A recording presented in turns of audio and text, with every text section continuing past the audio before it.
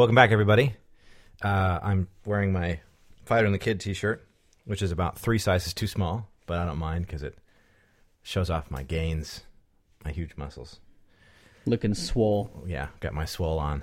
Actually, I've been recovering. Dennis and I both have been recovering from the effects of getting swole on Monday. Boy, that rig class is just brutal. We're gonna see what happens. Though. It's a great class. I agree. Shout out to our man Ron Casper. He's never ever going to hear this, but if anybody knows him, give him a pat on the back. You never know. That's true. Somebody might know him. So in this episode, we're going to talk about... So some of you may or may not have listened to episode 3 that I put out, which was just me going on and on for like an hour about why I left the Mormon Church and the kind of my story of how it all happened. Anyway, Dennis also listened, like the good roommate that he is, and he had some questions. And I'm curious as can be. Yeah. So I said, hey, let's start the podcast, and you can ask me your questions. And I haven't seen any of these questions. I specifically asked him not to tell me them beforehand. So this is going to be live, and raw and real. Well, I mean, honestly, right from the get-go, I want to say that I'm impressed. I loved it. I thought it was very, very genuine. And it's pretty powerful stuff. And I think that it's really helpful for those people that may not voice it the same way you do. I think a lot of people may have the same thoughts, but are afraid to say something. So, congrats. Thanks, man. Yeah. On the courage. Yeah, so that's really, really great. Yeah. Honestly, there's so much, and it's just, it's very, very intriguing, and kind of like right off the bat, I would ask, why now? What makes you, what has brought you to a point where you say, you know what, I just got to say it? Do you mean like what brought me to the point of saying it, or what brought me to the point of like actually leaving? What brought you to the point where you actually had to say something about it? To go public with it? That's a great question. I think a big part of it, I kind of started the podcast up and finished it by talking about my family. These fine people up here. See how well that was placed? It's perfectly placed. That was genius, actually. I just barely put two and two together on that one. But a big part of it was I kind of took a break from talking to a lot of my family members, which is going to sound weird, but I just needed some space to really process how I was going to move forward in different things. And I just kind of got sick of not being involved in their lives and not really being able to talk to them. And like one of my oldest nephew is getting married, and there's a lot of things that are happening, and I didn't want to be not part of that, because my family has been my biggest support system through everything that's happened. The divorce, they were my biggest supporters. Everything that I've done. I mean, it actually starts long before even just the divorce. When I went on my mission to Ukraine, I messed up my knee and I had to come back for surgery, which is very rare. Oh, really? Yeah, very rare to come home. And it's even rarer to go back on your mission after that, because missions aren't easy. They're tough. You messed it up there? I messed it up there. The little boy from Arizona doesn't know how to walk on Ukrainian ice. So I kept slipping and I jacked up my knee pretty bad. It's the black ice. Exactly. They thought that I had torn my ACL. But anyway, I went back, but they were really supportive, and it wasn't supportive in the sense of, oh, we're here for you, we'll help you get back. It was, like we're here for you no matter what choice you make. Like if you're going to go back, that's awesome. If not, it's fine. We're here for you either way. Oh, that's good. So I think the thing about now is I kind of got antsy about not being able to talk to them, and it just felt like that combined with starting the podcast and wanting to be a little bit more public about some things and wanting to talk about things, it just sort of came to a head all at the same time. And it was like that was a good reason for me to go ahead and do it. And the reason I ask is also, I have this feeling, and it's after listening to the podcast, is, it feels like you know yourself that much better, where you can actually now come out and talk about it. You know what I mean? Yeah. It's a sense of comfort Yeah. where you can actually, discuss it, put it out there, and know that you're 100% okay with it. Yeah. I think, that's a good point. And I think a lot of it has to, Or at least that's what I kind of heard as well. No, I think it does come from that place of self-discovery, because I spent the last probably year and a half to almost 2 years really focusing on discovering what I wanted out of life and what the implications of that were and all of that. And so I think getting and becoming more clear on what it is that I want out of life, and just being more clear on who I am, and here are the things that I like, and here are the things that I don't like, and here's what I want, and letting all of the the sort of superficial desires that I was sort of trained to have before just kind of start to fall away, and just realize who I am and what I want has been super powerful. So yeah, I think that's a good observation. I probably wouldn't have pointed that out myself, as I didn't, but but yeah, that's a good point. Being more sure of me and what I want, and that just sort of coming out. What was interesting was, you talk about having the mission, right? Yeah. In the Mormon community. Yeah. And I know nothing about, I come from a completely out of the box, viewpoint here. And it sounds like obviously the goal of the mission is to do just that, right? To find yourself. I'm actually glad you asked that question. I haven't thought about this I got back from my mission in 2008, so it's been coming up on 8 years now since I got back. But I remember while I was out there having the question of, why do they send 19 and 20-year-olds to do this stuff? You know what I mean? Because you think about sending people out to go and try and convince other people to join a church. You think you would send people that were educated, that knew more like about the church, that had some life experience, that could relate to people. And we didn't have. Ukraine is a part of the world where, by Mormon missionary standards, the success rate is really low. Why did you pick Ukraine? I didn't pick it. The Mormon, when you go on a mission as a Mormon, they assign you where you're going. I did not know that. That's interesting. Yeah. So, yeah. Okay. It is kind of cool, actually, the way that it all. Kind of the way everything came together, and the fact that I went there, and what that has, the implications of that on the rest of my life. Okay. But it was not what you would consider a successful mission, in the sense of baptisms, conversions, people that we brought to the church. Most of that's just because a lot of the culture in Ukraine and the experiences that the people have been through. But in fact, I remember where I was when I had this thought. The apartment that I was in was in Donetsk, in the Petrovsky Raion, and I was standing there, and I thought to myself, no, the point of sending 19 and 20-year-olds out on a mission can't be because they're really good at teaching, or they're really good at convincing people, or they're really good salesmen, because they're not. It's for them. Like, it's to give them a chance to discover themselves within the confines and the paradigm of the church, obviously, because they're out. As a missionary, you do missionary stuff all the time. So, was one of the missions in the mission is to bring more people into the Mormon community? That's the primary mission of a mission. That's the primary mission. Gotcha.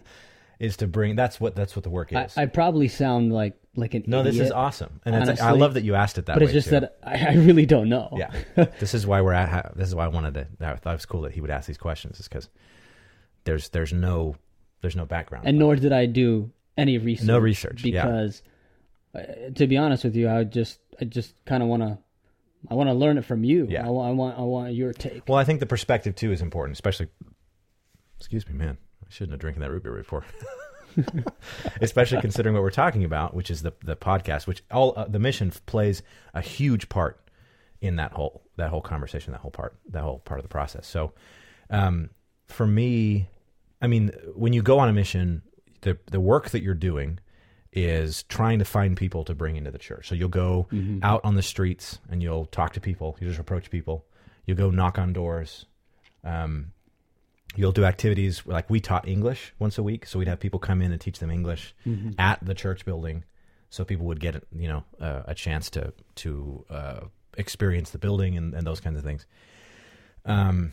And it was all day, every day. I mean, we got up at 6:30 and we did studies until about 10:30, and then we were out on the street until 9, and then we'd come home and then reset for the next day. So we had one day a week that was like our preparation day, where we would do laundry and play sports and stuff like that, but write letters home, that kind of thing. But that was the main thing. But really underneath, it seemed obvious to me that the reason why the church was sending us out was less because we were going to be the most effective at getting people into the church, and more because it was going to be a good positive experience for us moving forward. Because one of the things that you mentioned was your mission was transformative, but it wasn't necessarily the best experience. Yeah. So what was that? What was the transformative that you went through? What's that transformation? Transformative. That's a great question. The mission was transformative in the sense that I'll never be the person that I was before because of the experiences that I had. The people that I met. Fair enough. I mean, I learned a new language. I learned to interact with people. I learned how to basically survive on my own in another country. Learned a lot about myself as far as like studying habits and eating habits, and just I kind of learned a lot about myself. Not nearly as much as I've learned, say, in the past like year and a half. But I just I was put into a situation where I was forced to do things that I never had even thought to do before, because I was out there. I mean, you're not under any sort of direct supervision. You're kind of, the day-to-day is sort of on your own.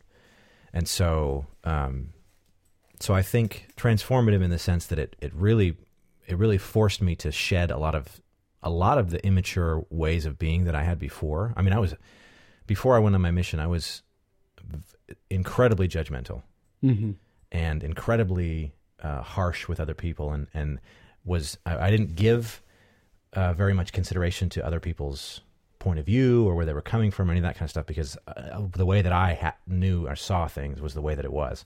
And after experiencing Ukraine and the fact that, first of all, Russians and Ukrainians, they think literally backwards of the way that we do. It's pretty different. Yeah, and realizing that you're the minority in a country, the way you think is like everybody else there thinks that way. At first you think, oh, the entire country of Ukraine is insane. That's the thought at first. But then after a while you're like, only the American missionaries are saying this. So what does that tell you? Yeah. So it just, I became a lot less judgmental, and things sort of changed that way. Well, I mean, part of it, just from personal experience too, is that it's incredibly important to see a difference. No matter how big or small, you need to be put, in a situation where you're just like, whoa. Yeah. This is a reality check. Yeah. What I thought, I wasn't expecting this. Yeah. What I thought should be isn't at all. I know exactly what you're talking about. So, and a lot of the missionaries struggled with that. Like, that was a big thing. When I say things like, we thought that the entire country of Ukraine was off their rocker, that was a very widely accepted view. We talked about that all the time. We'd be like, oh, these Ukrainians, they're so silly.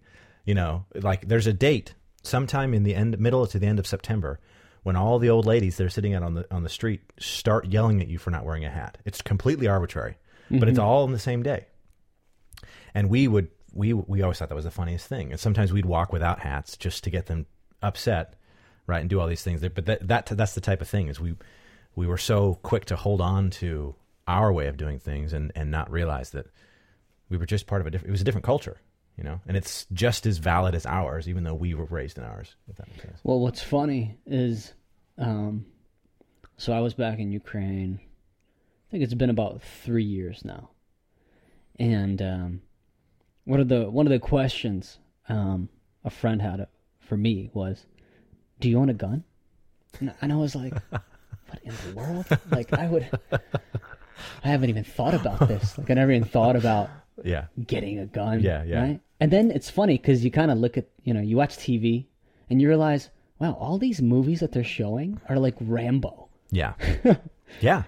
It's like Black Hawk Down, Rambo, and whatever other movie that you can think of that's like military. Right. And they have this in their mind. They're like, wow, Americans are, wow, they're crazy. Yeah. I just want to, take over and shoot people. Right. And I'm just like, no, I don't have a gun. Yeah. Like I live in a pretty quiet town. Yeah, yeah. It's really, really nice, actually. I say New York, they're like New York City. New York City? Yeah. So, I mean, Do you know George Bush? I got that one all the time. Yeah. It's just funny because you need to go to and see parts of the world, because what's presented to the people that are there of what else is out there through TV, through whatever, is just, in all honesty, it's not right. Right. And it's not right that I'm saying that it's wrong or something bad. It's just not the truth. Yeah, it's incorrect. Yeah. It's inaccurate. It's inaccurate. Yeah. So, we always used to, one of the funny one was the Ukrainian. We always used to make fun of this, but the way that Ukrainians and Russians think that Americans think about Ukrainians and Russians, we would get this all the time. They would ask us, so do you guys think that we have bears running in the streets? Literally, that is exactly, almost verbatim what they, obviously in Russian, but that's verbatim what they would say. Because some movie sometime got it into their heads that Americans think that Russians live with bears, right? The bears just run around in the streets. So they would be like, you weren't surprised that there are no bears, were you? And we're like, well, I don't know what you're talking about. And they're like, you guys don't think that we have bears running in the street? I'm like, no, what are you talking about? Christ. It's pretty funny. So, anyway, kind of going back. So, one other thing that kind of was really, really interesting, actually, is that in the community, you were never allowed to kind of discover yourself, right? Can you explain? I wouldn't say we weren't allowed. I may have said that then. I'll clarify. It's not that Mormons aren't allowed to discover themselves, and it's not that they're not allowed to go in and discover the things that they want, the things that they like. It's that it's not encouraged, and it's almost to use an economic term, it's almost de-incentivized, meaning you as a Mormon, you are better off inside the Mormon community if instead of trying to pursue your own, like discovering yourself, you learn how to be part of a bigger whole, like to be part of something bigger, right? So like part of Mormon doctrine is to be very selfless, right? And the interpretation of that doctrine most of the time is to know the difference between want and need, and the interpretation of that usually is you shouldn't want anything, right? Because wants it just makes you sort of proud and covetous is usually the word that's used. But there's just not really a place for it. There's no, there are programs in the church for all kinds of things. There's programs to help teenage kids, stay out of trouble. There's programs. The mission could be considered a program to keep 19 and 20 and 21-year-olds from getting hooked on drugs, which is what the rest of the country is doing during that time in college. Well, that's the way that it's taught, right? There's programs to help kids get married. There's programs to help families stay. There's programs for all these things, but there's not really a program. It's not really incentivized for people to really go off and discover themselves. Like a Rumspringa kind of thing. You know what I mean? Where it's like, okay, go figure out what you want. That's almost. It's like I said. It's not that you can't do that and it's disallowed, but it's like that's kind of a weird thing to do. You just don't step outside the rules. You just don't. Well, here's a question. Do you think that there's almost too many programs in trying to do it rather than just letting you do it? Because that's probably the most beautifully put that I've ever, hearing you say it that way. I never thought of it that way, that the programs might be the reason. Because there's so much structure, it doesn't allow for you to find yourself because you're just like the structure is there. So it's like just fall in line with the structure, fall in line with the doctrine, with the programs. Well, get with the program, so to speak. It's just like your mission in Ukraine. I mean, going to Ukraine, you're kind of thrown into the water. You had to swim. Yeah, that's true. I mean, we got a little bit of training. I was in a place called the MTC for about 3 months just to learn Russian and to kind of learn how to teach. But you don't really learn that much. 3 months is the longest that anybody's ever there, and it's because we were learning Russian. Most people are there for like 6 weeks. Now, granted, I mean, I'm saying maybe the programs are the problem. Then again, some people, they thrive, with that. Right. And they're just different types of people. Right. And there are some that, they embrace the challenge. Mm-hmm. They learn how to swim, and they come out really, really strong. Yeah. But sometimes you need some guidance, and I completely understand that. But at the end of the day, you seem the type where you actually flourish being challenged. Mm-hmm. More so, you're that type of personality. Totally, yeah. You know what I mean? Yeah, and I think it. I remember distinctly. If any of you have seen the Book of Mormon musical, have you seen it? I have not. Okay, it's hilarious, and it's almost 100% accurate. Mm-hmm. What's the word I'm looking for? I was told I need to see this. Yeah, it's good. It's very, very good, and especially if you served a mission, you will laugh because it's so good. Now there's language, and there's some there's some themes in there that might seem offensive to Mormons, but honestly, any Mormon who's not lying to themselves has to laugh at it because it is pretty funny and it is pretty true. But there's a song that's making fun of this idea in the Mormon Church of what they call turn it off, which is if you have a thought that's not according to the doctrine of the church, just turn it off. Like if you think differently than what the brethren say, which is the leaders of the church, just turn it off. And they go so far, and I've actually seen this happen. By the way, I am not attacking the church at all. I'm just sort of saying how things are. There's even a lot of sentiment around people who identify as homosexuals, where it's like just turn it off. That's how you win. Pause for 1 second while I calm the dog down. Mia, shh, you're fine. That's what happens when you do a podcast with two dogs sitting on the bed right there. Funny dog. But yeah, there's this sentiment of like, just if what you want to say or what you have to say isn't in line with the general teachings of the church, then just stop feeling that way. And that was frustrating to me because I honestly tried to turn my mind off and stop thinking through these different ideas and these different places that raised questions more than they answered. Mm-hmm. And I couldn't. I remember 3 and 4 times saying, Brett, just stop. Just stop thinking so much. You're making it harder for yourself. Just stop. And I just couldn't. And it was part of this journey was me realizing that I'm not going to turn it off. I can't turn it off. I'm not me if I'm not turning it off. Exactly.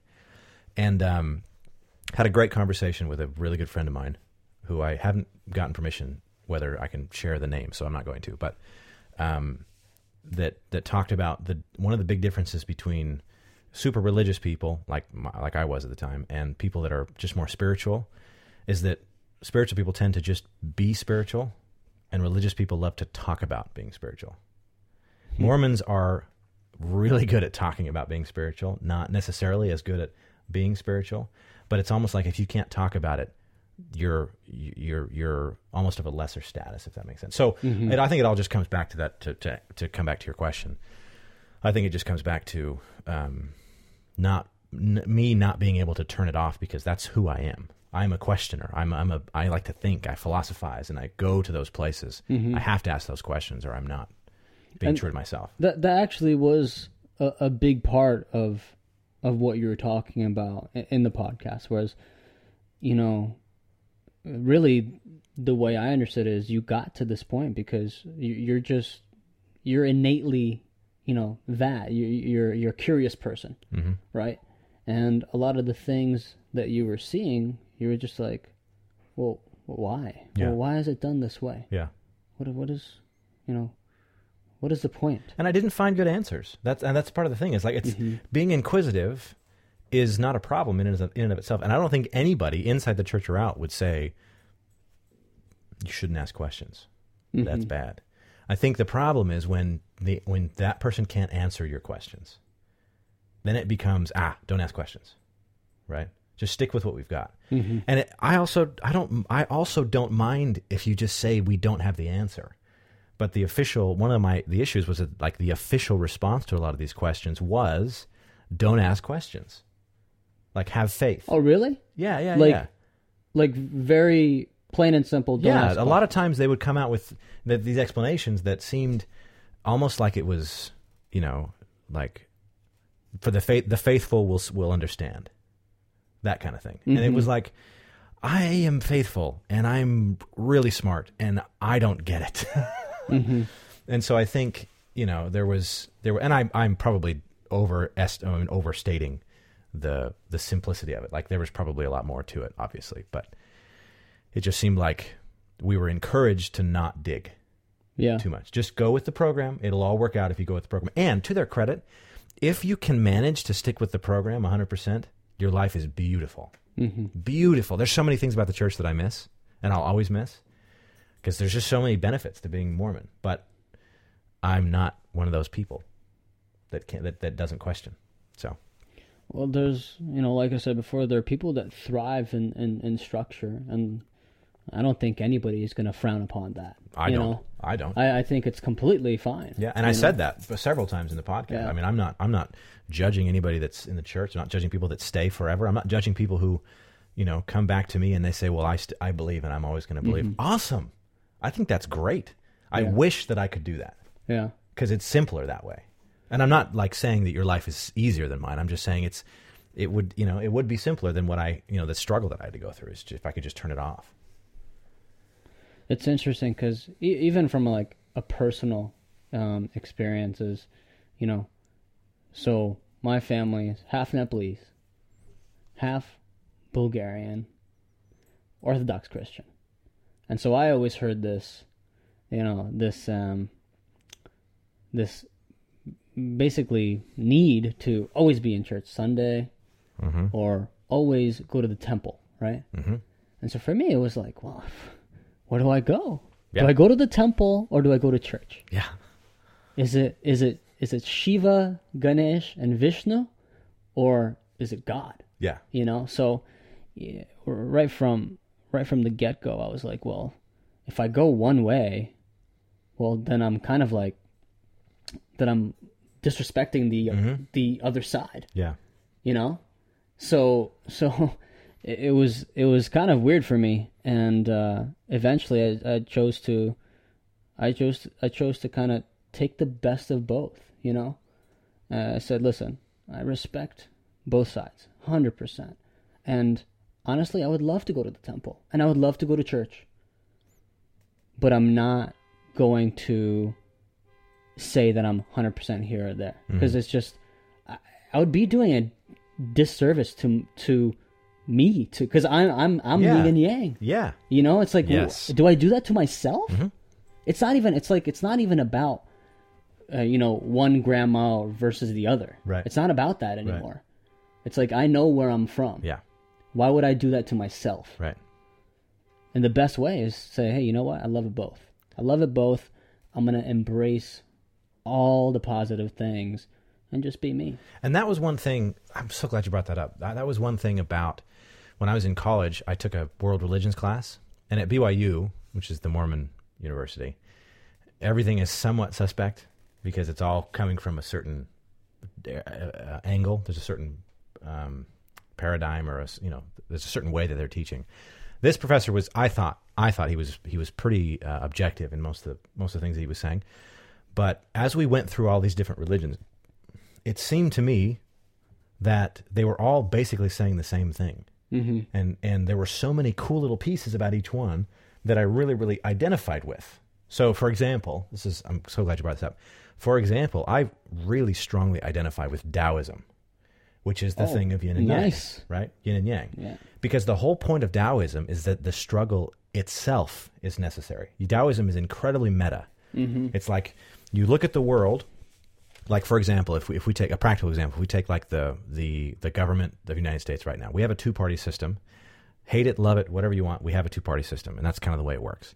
Now, the Taoism would look at the two-party system and they would say, both parties, you agree with one, disagree with the other, doesn't matter which side you're on, both are necessary to balance the other out. Mm-hmm. You've got to have conservatism to balance out liberalism, right? So everything that the liberals talk about, if you don't have a conservative on the other side, you can get an imbalance in points of view. So the crazy hardcore conservative right and the crazy hardcore conservative left are both necessary in order for the other to even exist. Mm-hmm. Right. So when I first heard that, when we were talking about that in the class, that hit me so hard because I've always already believed that. Mm-hmm. So that it made sense to me. And there's a lot of practical, or not practical, I should say. There's a lot of practices and doctrines of Buddhism and what's the Japanese one? Maybe I don't love it as much as I thought of. I don't even remember the name. It's okay. Might be just a brain fart. Yeah. A lot of Eastern religions, people get a bad name for being into Eastern religions because it makes them seem hippie. But I think a lot of it is just, it's around like letting go of the need to be present physically Mm-hmm. and connecting with yourself spiritually. And it's not for show. Nobody sees. Right. That's the whole thing. Like enlightenment in a Buddhist sense is not about people seeing you be enlightened. It's about you being okay with being enlightened all by yourself and nobody ever knowing Mm-hmm. or caring. Mm-hmm. Whereas I think in a lot of ways, and this is not a doctrinal thing in the Mormon church or in any Christian church, but I think you see this in practice a lot. The show of righteousness becomes almost the point of going to church. You go to church to show I come to church because I'm a righteous person. And the people that aren't here are the not righteous people. And you even without, not directly, but you even indirectly refer to those that aren't here. I mean, essentially just showing up. Yeah.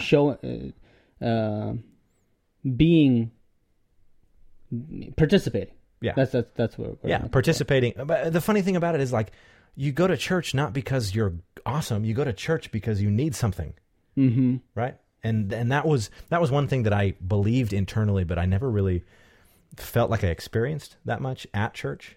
Like other people coming there because they were broken. Mm-hmm. It seemed to me that most of the people that I was interacting with at church, and in any church I've been to lots of churches.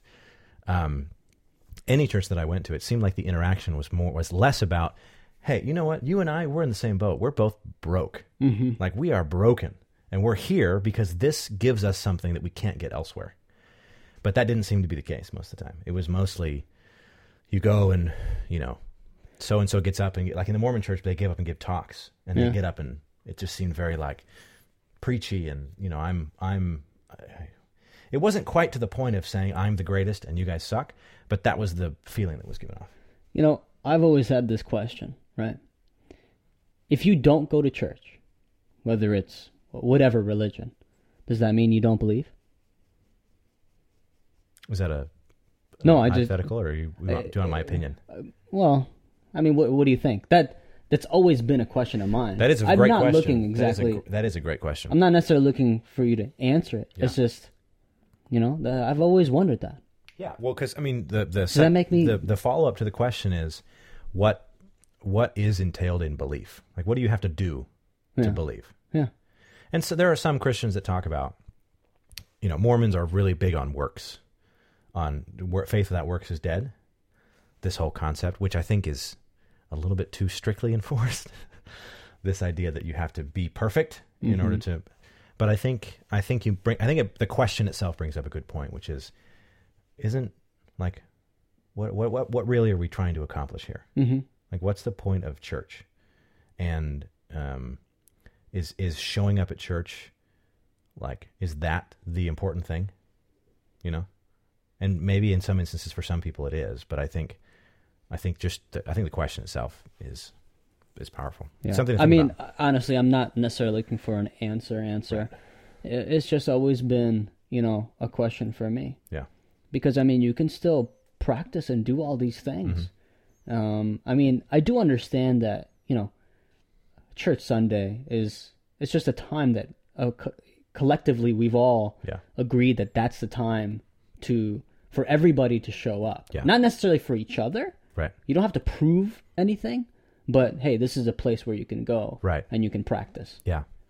Well, I think another way of asking that same question, that for any Mormons that are watching or people like that, it's like, can you drink and be Mormon? Okay. Right? Yeah. Because the drinking is not allowed. Mm-hmm. It's against what we call the word of wisdom. And yet, the funny thing about that is, I know personally several people who drink and are the hardcorest of Mormon. See, that's interesting. So it's like, you wouldn't know. They're not public about that, obviously. That doesn't necessarily, but for them, that's would discredit their Mormonism. Exactly. But even that's actually part of the point too. That the idea that they would be discredited in their Mormonism for choices that they make. Yeah. Mormonism is a belief structure, right? Right. It's a tribe. It's like these are people that come together that believe a certain set of principles, a certain set of things, and are trying to better their lives. But as soon as one person is doing something that seems to be blatantly against the rules, they're sort of almost outcast. And it's like, aren't those the people? In theory, aren't those the people that we should be the most focused on, the most concerned about? I mean, Jesus himself wasn't. Who did he go talk to? Yeah, it wasn't the guys that said they were so holy. It was the prostitutes. It was like the prostitutes and like loan sharks. These are the people that he was talking to. Huh. So if we're following his example, wouldn't it make more sense that we would be a little bit less? Got to be perfect. You know what I mean? You know what I mean? So anyway, I think your question brings up some good points. Sorry, I wrote down a couple questions here. One of the parts I love, you're gonna know why I love this part, was you're talking about connection, okay, and you achieve that connection through Muay Thai. And number one, first of all, I have to say, I love the sport. Completely agree with you. But what is it about Muay Thai? I mean, you say it, right? Uh-huh.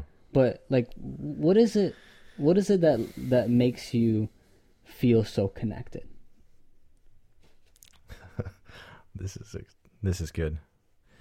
The thing about Muay Thai for me is that it starts out as a purely physical pursuit, something that I really hadn't done before, right?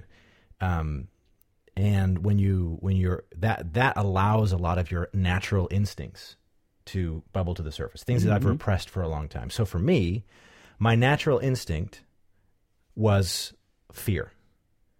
The first time I remember to this day, in fact, it was with Roma, the first person that I ever worked with in a drilling situation.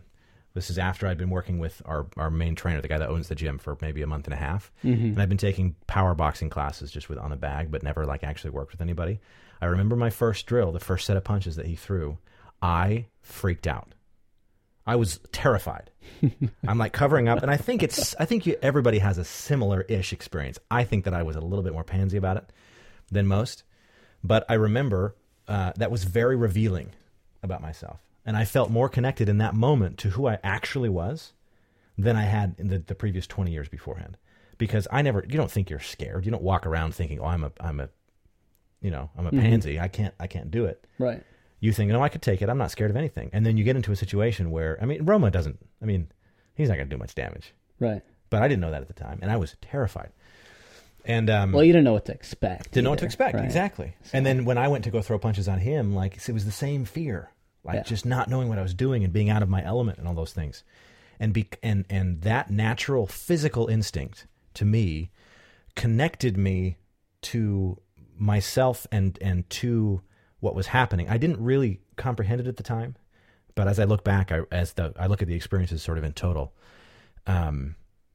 those experiences, and that happened it continues to happen over and over and over and over again. That fear, that not necessarily fear, but going to a very like physically instinctive place, especially in a sparring round where you let your mind turn off and your mind and your body come together, and you just do. You don't think, you don't strategize, you don't say, oh, he's going to do this and I'm going to react. And you know when you're working with someone that's thinking or when you're thinking, because you can see it in their face. Right. And it totally ruins Well, the round plus for it you. becomes super awkward. It's super, super awkward. You see them like, oh, he threw a low kick. I'm gonna wait for the next one. I'm gonna check it. And it's easy, it breaks up the flow. But in those moments when everything just shuts off, I remember there's been several rounds I've worked with you, working with Kenny, a lot of rounds that I've done where everything shuts off and you just go and you flow, and afterwards you just feel so. I'm getting goosebumps just talking about it. I feel so connected to just myself, to the ring, like to the person I'm dealing with, like the person I'm sparring with, because we're not separated from each other by thought or rationality or motive or motivation or any of that. It's literally just both of us trying to do the same thing in a very instinctive and physical way, which is, I think that's a lot of it. One way I explain it is connect by disconnecting. Yes. Okay. And the reason why I say it that way is because, Muay Thai is, it's not to say that if you want to find yourself, Muay Thai is the answer. You know what I mean? Right. It's more of Muay Thai was just the vehicle. Yeah. In which got you there. Yeah. Right? And when I say connect by disconnecting, it's just that type of sport where you have to be focused. I mean, it's a pretty, it's a demanding sport. You have to be very, very sharp. And I think, that's one reason why you potentially got there. And I think it's important for people to maybe find that. I'm not saying go do Muay Thai. Right. You know what I mean? I'm saying go do Muay Thai. He's not. I'm also secretly saying go do Muay Thai because it's awesome. But I mean, I think what people need to find is the same type of vehicle that lets you disconnect from everything else so that you can connect with yourself first. I think to clarify what you said before, you said Muay Thai allows you you have to focus. Yeah. I think it's important to realize, I don't think you mean focus as in concentrate. I think you mean focus as in be in one place. Like focused meaning like narrow, not focused meaning like, because what I found is because concentrate makes me think of like thinking. Oh, yes. Right? So, yeah. and maybe even concentrate you would think. Yeah. I think of, I think I know like you have to get to a point where you can shut everything else out. Correct. Right? Exactly. What's happening outside the gym shuts off. Bills shuts off. Your job, it shuts off. Girlfriend, gone. Doesn't exist. Nothing exists. Not even the sound of the timer exists. The only thing that exists is the guy in front of you or the girl in front of you that you're sparring with.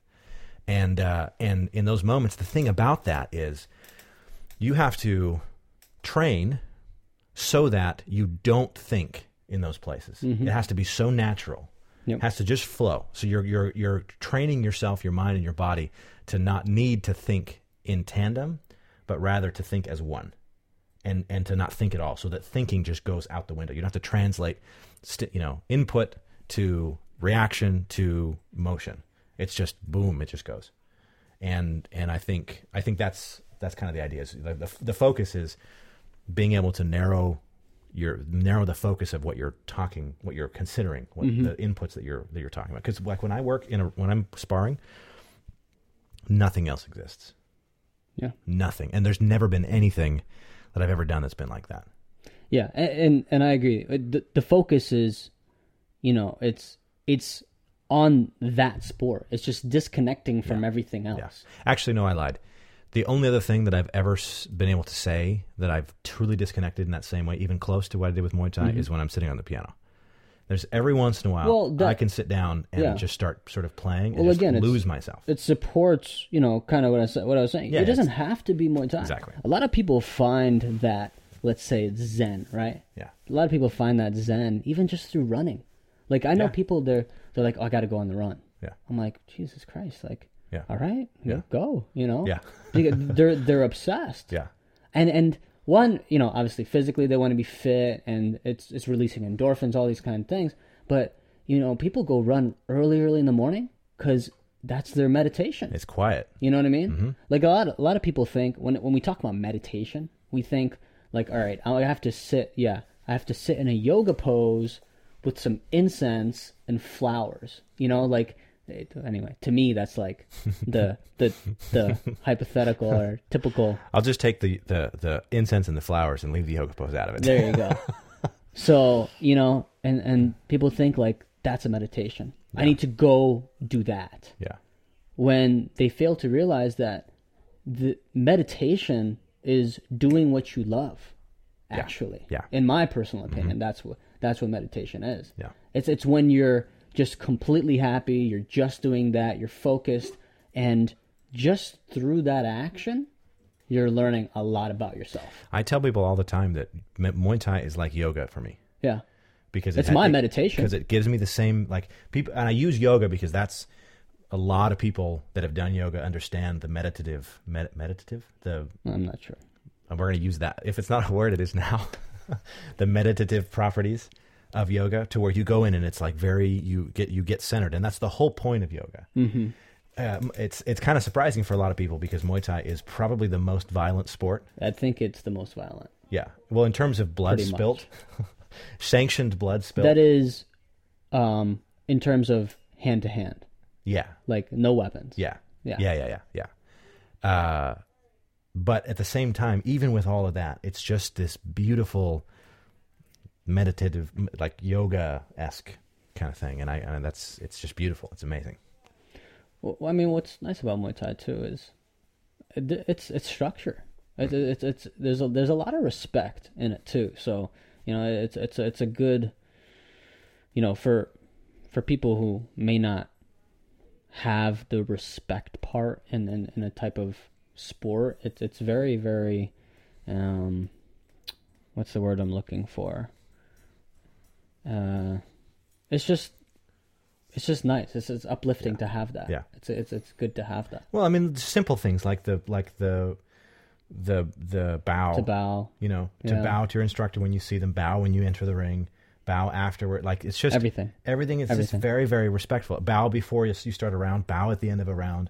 Like, everything about it is just very, it's that same, goes back to that same sort of centering, grounding, Zen type of thing. And if you let that, some people, they do it and you can see them just going through the motions, and that deep connection to it doesn't really happen. So it's possible to do Muay Thai and not be zenned out of your mind like we are. But if you really allow yourself to, that's power right there. When you really allow yourself to kind of give in to the respect of it, to the culture of it, to the ritual of it, it can create. And interesting enough, I'm actually interested that I just said ritual, because I kind of blasted on ritual in the podcast. Oh, and I think part of the difference is, I think ritual in the Muay Thai sense, and this is free flow. I didn't think of this before, so we're going to see where this goes. I think ritual in the Muay Thai sense is something that allows us to connect to the sport itself, which I think, like you were saying, allows us to disconnect from the thought of it and rather just participate in it. Mm-hmm. Whereas I think a lot of these indoctrination rituals, like I talked about before, are designed, I won't even say necessarily designed, because I can't say that they're designed to do this, but they have the effect of conditioning somebody's mind to not think in times when they should be thinking, right? So when, like, we shouldn't be thinking during Muay Thai, because that will get you hurt, and because you lose the effect. But when it comes to the way that you're going to live your life and sort of other more philosophical things, like maybe the thought should be there more. Anyway, that's a thought I'll have to think about for a month, and then we'll do a podcast episode on it. So the concept of kind of connecting to yourself by, you know, basically putting a curtain on everything else. I mean, it sounds like you didn't necessarily find that, you know, in Mormonism. Is that fair to say? Yeah, no, that's a huge part of the reason why I ended up leaving, was because I found this amazing experience that's consistent. I know what what it takes to get this experience, and it's called show up to Muay Thai. But I had the frustration with Mormonism all the time, which was, by doing all the things that I'm doing, I'm supposed to be having more of these sort of spiritual experiences, is the way we refer to them. But I just wasn't. And a lot of people have told me that it's because I wasn't doing the things, which wasn't true. I actually was doing the things, but then when I stopped, obviously I wasn't getting those spiritual experiences from there. But that type of real connection to self, I think, going back to your first question, which was, were we encouraged or allowed to to find ourselves? Yeah, and again, I said allowed very loosely, so I don't want. Yeah, no, I know. I don't want anybody to get. I know, and I clarified that at the very upset beginning. Or anything. I just wanted to make sure I quoted you right, the word for word, verbatim. Yeah. I think that it's not so much that there's not a place for it. It's not so much that it couldn't have happened. It's that it's not. Well. It's that it's not really built into the system. Mm-hmm. So I guess, no, there isn't really a place for it. It's not part of the written out plan. Well, is it too much of, you should do this, and then after that you should do this, and then after that you should do this? It's almost like, well, hold on. Give me 2 seconds to breathe. Yeah. I kind of want to. Where do I get to choose my path? Yeah. Like, give me like some options, and I can go A, B, or C. Can I kind of maybe ask myself some questions? Yeah. I don't know. Yeah. Well, it's true. I think I mentioned a little bit too forced. Is that again? I know nothing. That's fair. No, it's very fair, and about the community, and I don't want to sound like I'm bashing. I'm honestly just very, very curious as to, if it is that way to some degree. Yeah. And. No, it is. Yeah. It definitely is. There, like I said, you can survive outside the norm, but the fact of the matter is, there is a sort of set path, and when you fall out of line, there is I'll say unofficial disdain for falling out of line. Unofficially official, we'll put it that way. So that the pattern goes like this. All right, here's the way that a Mormon life should be led. This is extremely simplified, right? So haters going to hate, obviously, but don't quote me on this to the T. You're born, when you're born, it starts before you're even born, by the way. When you're born, if your parents are both members of the church, that's called being born in the covenant, which means you're sealed to your parents so that you can be with them forever, right? So that's just kind of the preface. When you're a kid, when you're first born, you get blessed by your dad. Then from the ages of 2 or 3 until 8, you're in a thing called nursery and primary, which is for the little kids. And you grow up and you learn the 13 Articles of Faith, like what Mormonism is all about. You learn the main scripture stories. You do Cub Scouts if you're a boy. You do Achievement Day if you're a girl. Like, there's these programs that you go through. When you turn 8, you graduate and you become... You get baptized. That's the age of baptism, right? So at 8 years old. Then from the ages of 8 to 12, you're in what's called senior primary, which is where you're supposed to kind of learn a little bit more and get ready for the boys, get ready to get the priesthood, which is when you're 12. And for the girls, get ready to be older girls or something. I wasn't part of that, so I don't really know. 12 to 18, you're part of what's called the Young Men's Program, and you're part of what's called the Aaronic priesthood. So it's like the authority to run things in the church, but like junior. It's like the junior priesthood kind of thing. And then the girls are part of the young women when they have different things they're supposed to do, and there's awards you can get that you work after and all these kinds of things. By the way, as a boy, you're expected fully to get your Eagle Scout, to become an Eagle Scout. That's why. Which I did. That explains everything. On my honor, I will do my best to do my duty, to go out of my country, et cetera, et cetera. Pro camper. Exactly. That's the best part that I took from it. Hey. You turn 18, and now it's the age is 18. At 18, boys go on their missions. I have one nephew that just left on his mission last week. I have one nephew that's in South America now, and then one that got back not too long ago from Philadelphia. When you're a girl, I think when you turn 19, you can go on a mission. You come back, and you immediately go off to college or whatever, but you go into what's called a singles ward. A singles ward is like a congregation designed to get you married. And that, you can't deny it. That's what they're for. you get married before you turn 25, Mm-hmm. because one of the leaders of the church once said, 100 years ago, that any man who's older than 25 and unmarried is a menace to society, right? So You were technically a menace I'm then. the worst of menaces. Although when I got married the first time, I was well under the age. I was like 22. Okay. So what happens is you go to a singles ward for the shortest amount of time possible. You meet a girl that you like-ish. You decide to get married. You get married 3 weeks later-ish, on average. And then you move into a married family ward, and you live out your life, you raise kids, and then the cycle starts over. And as you get older, you raise your kids, you see them off on their missions, you do all these things, and then then you get callings, and you're like the ward music leader, and there's just like there's a flow to it, there's a pattern to it.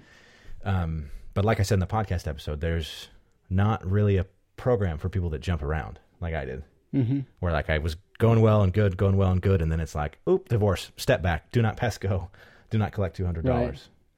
and there's not really like a way to move forward. But like that's if you stay within that and you listen and you show up to church every week and you go to all the meetings and you fulfill your calling, you do whatever your assignment is, and you do all these things, and you can do that without being super questioning and inquisitive and curious and annoying like I was. Like a lot of people are. I mean, honestly, all that sounds great. It's awesome. Like That's the that thing. sounds really great. It's so awesome if you can just stick with it. You know what's funny is that Oh, hang on. I have to point out this one other thing.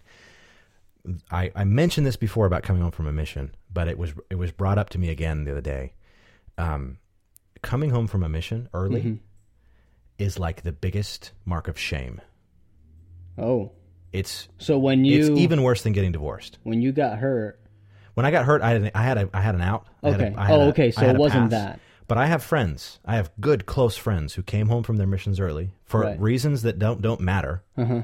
and to this day are continuously judged Oh, well, that's for not- coming home early. That's kind of. So it's that same type of thing. If you follow the whole Is that thing, fair? it's not fair at all. But if you follow the whole thing and you can sustain the whole process, it's Right. awesome. Yeah. I know a lot of people that are they've done that and they're super happy, and most of them have reached out to me and they said, I love my life. The Mormonism's awesome. Right. Awesome. I love it. Yeah. But it breaks down when you don't follow the process completely. So I came home early. It messed with me. I got married, got divorced. It messed with me. I had questions, didn't get them answered. It messed with me. Like these things that I went through, it sort of breaks down the rosy hue, so to speak. What's interesting is, you mentioned like this was determined, under 25, 100 years ago, this kind of thing. And what's interesting is like, as a society, just in general, the world, right? As human beings, Yeah. as we get bigger, as we interact more and more and more, and we learn about all these different types of communities and cultures, you naturally, don't you just want to ask questions? I mean, here's what I'm wondering. Isn't this happening more often because of just the knowledge of everything else in the world? Do you see what I'm saying? I think this is happening. This type of thing, people leaving the church over questions and stuff, is happening a lot more often. I'm not the first, not close. Because I feel like before, the community was tighter. There was less. Maybe there was less technology for you to. Well, there's definitely less interaction with the outside world. Right. There's Mormonism less for you to learn. Yeah. Other than what you're taught. Well, Right? Mormonism, and for good reason, is a very close-knit and closed-off community. Right. They're very much of the mindset of like, be in the world but not of the world. Mm-hmm. Meaning, here's Mormons and the world is over there. Mm-hmm. And I mean, you have to be that way because if you want to keep the doctrine pure, if you want to keep the everything about it pure, you can't just like release it into Fair the wild. enough. You have to keep it absolutely. sort of isolated from that kind of thing. But what's happening now is what I think is happening now is the strategies of keeping people in the church that worked before under the the paradigm where there wasn't communication with the outside world, and it wasn't, like you say, all this information wasn't readily available to people, it was much easier to provide incentive for people to just stop asking questions. Whereas now it's much easier for me to go on the internet and read a bunch of things, and just like, I'm more exposed to other ideas by the sheer nature of the fact that it's 2016. So I'm forced to think more. So I think, yeah, this is happening more because of the era that we're in, because of how prevalent technology is and information.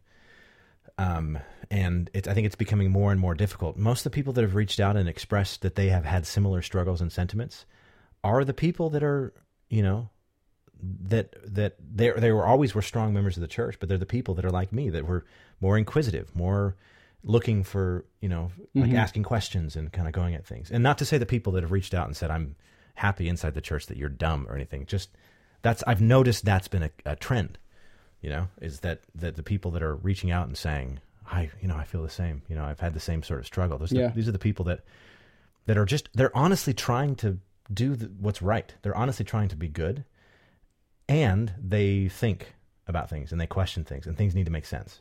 Well, it's like, am I wrong to ask questions? Right. Which is, it's like, no, you shouldn't. We should never feel that way, right? Right. And again, I don't think that, number one, that part of the problem with Mormonism as it is right now, as I see it, is that it's not that it's officially taught, don't ask questions.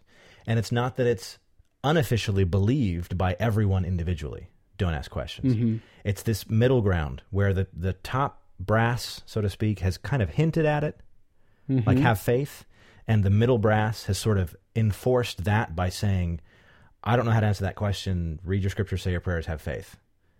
And the lower brass, like just the members of the church, are either okay, or that doesn't really work for me. Right. I need something more. So, no, I need an answer. You're supposed to be the one with the answer. Like, I'm supposed to be able to come to you and ask questions and have you actually answer them. So I think it's a combination of a lot of things, and there is definitely a growing frustration among a lot of LDS people. LDS people that's Mormon speak for Mormon. Okay. That's kind of how they refer to themselves, how we used to refer to ourselves.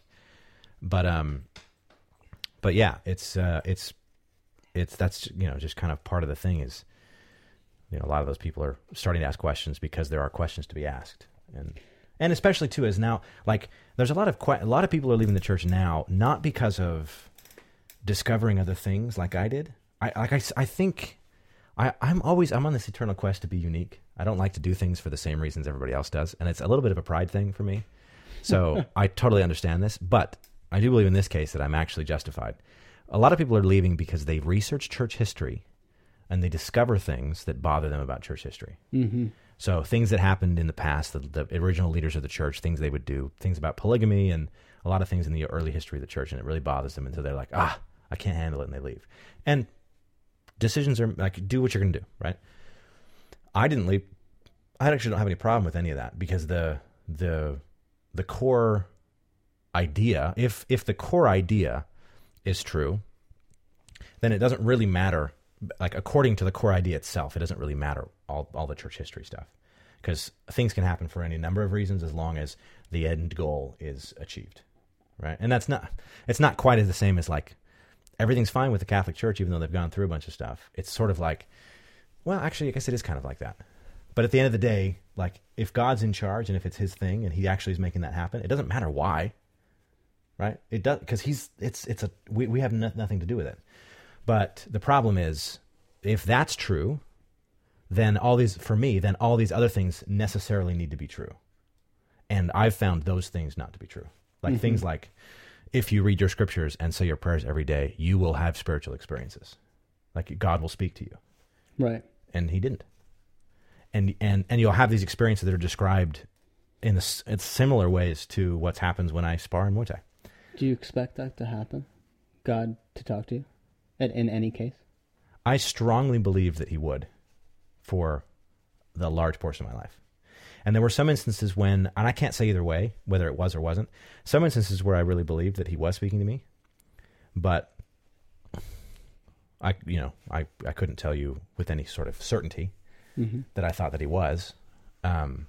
but I can speak with absolute certainty about what happens when I spar.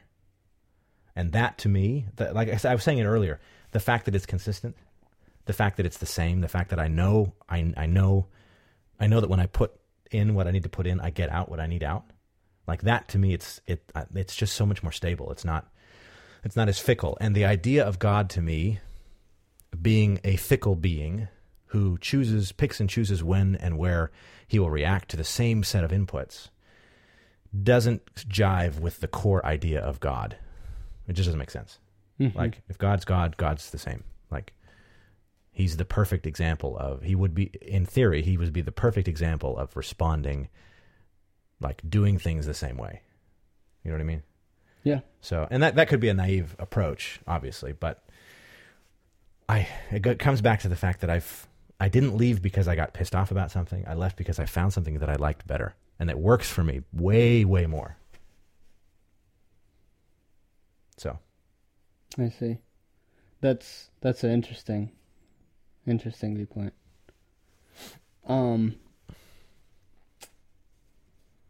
So how do you feel now?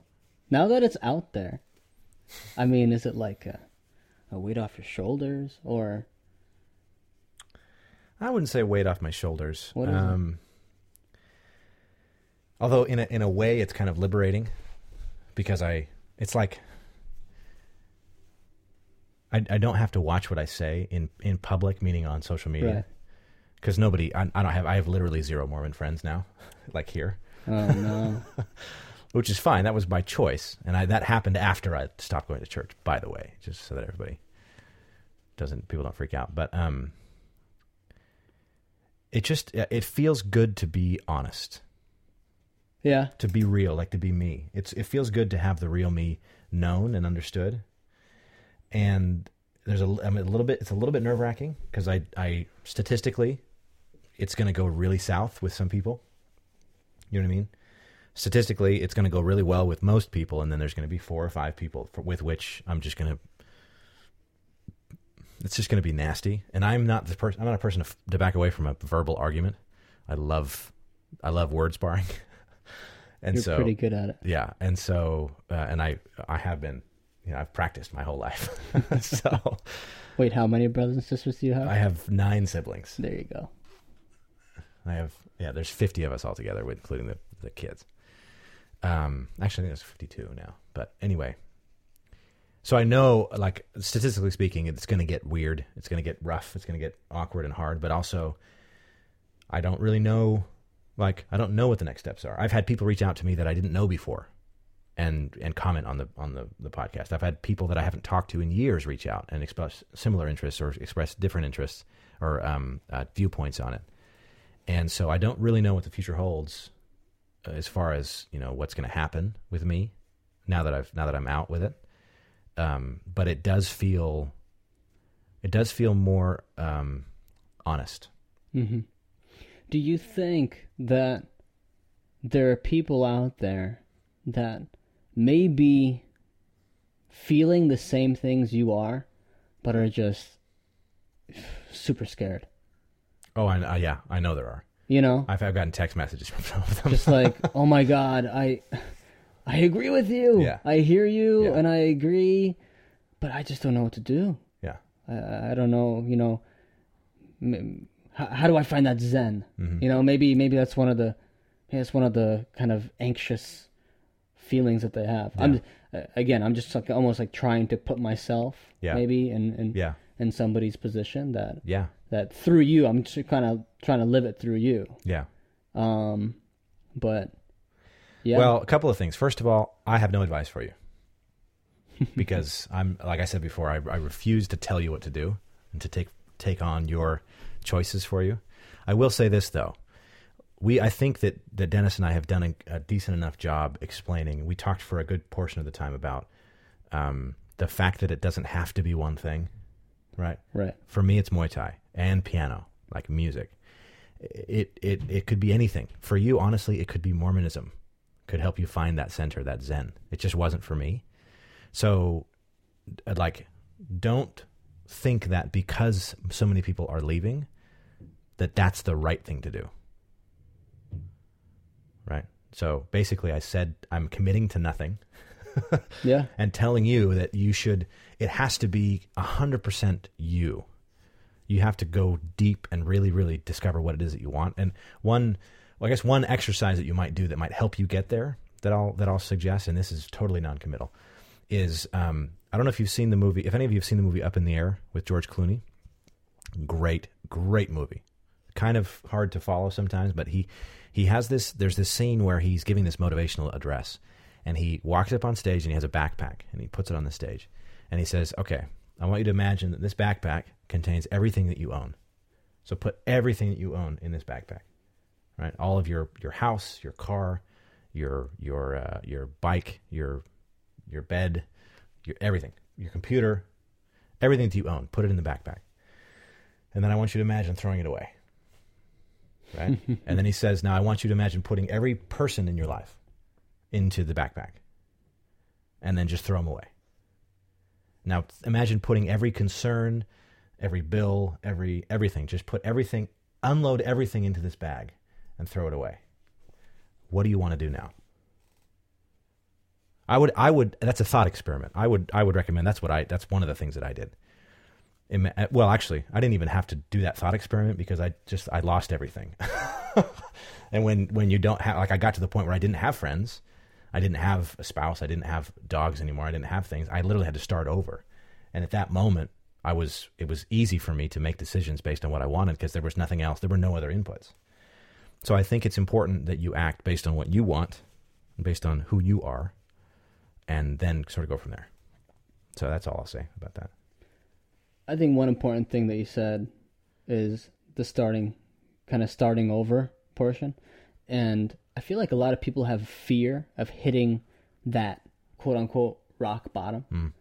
And honestly, that's probably one of for people that have hit that and have gotten out of it, they'll always tell you 9 times out of 10 that was the most important thing of their life. Mm-hmm. That's what makes the difference. Yeah. It's the catalyst. And, for anybody listening out there, I would say my piece of advice would be, don't be afraid to get there. Yeah. Because a lot of people have to understand that rock bottom is probably exactly what you need to feel to understand what's coming next. Yeah. The good, the bad, and the ugly. I mean, you need to know. Yeah. You need to know. Yeah. On a less depressing note, you also don't feel alone. If you ever, like, if you need someone to talk to, there are people that will talk to you. And if nobody else, if you can't find someone to talk to, just like hit me up, just comment on a video or tweet at me. I'll put my link on there, or hit me up on Facebook or whatever. I'm happy to have conversations. I'm going to tell you the same things, but at least I'll do it directly to you instead of in a general sense. But I think that's very good. Don't be afraid. I think don't be afraid in general, but especially don't be afraid of that place that's really going to be the catalyst for change, the catalyst for the turnaround. So anyway, that was good. Yeah. Do you have any more questions? I think I've asked the bulk and the majority of them. No, not really. Not anymore. It's kind of cool to kind of Did I answer them? Did I answer them well? Like, was it? You did. Did I? Okay. You did. It's very interesting from my point of view to kind of to see somebody kind of go through this, or even just to even learn about it. Right. Not necessarily see. I didn't see you, but just to get more insight into the journey, like what's happening, the mindset. For me, I always talk about the beauty of difference. For me, it's great because I've never known this side, this type of community or this type of story. So I'm learning as we go. So I think it's great. Yeah, it's cool. I think it's awesome. Well, no, I'm glad when you came in the night and you were talking to me about the podcast and how you enjoyed it and how things were going. Like something, I don't know, I'd had people say that they enjoyed it, but something about like the way that you were expressing it was like it actually like affected you.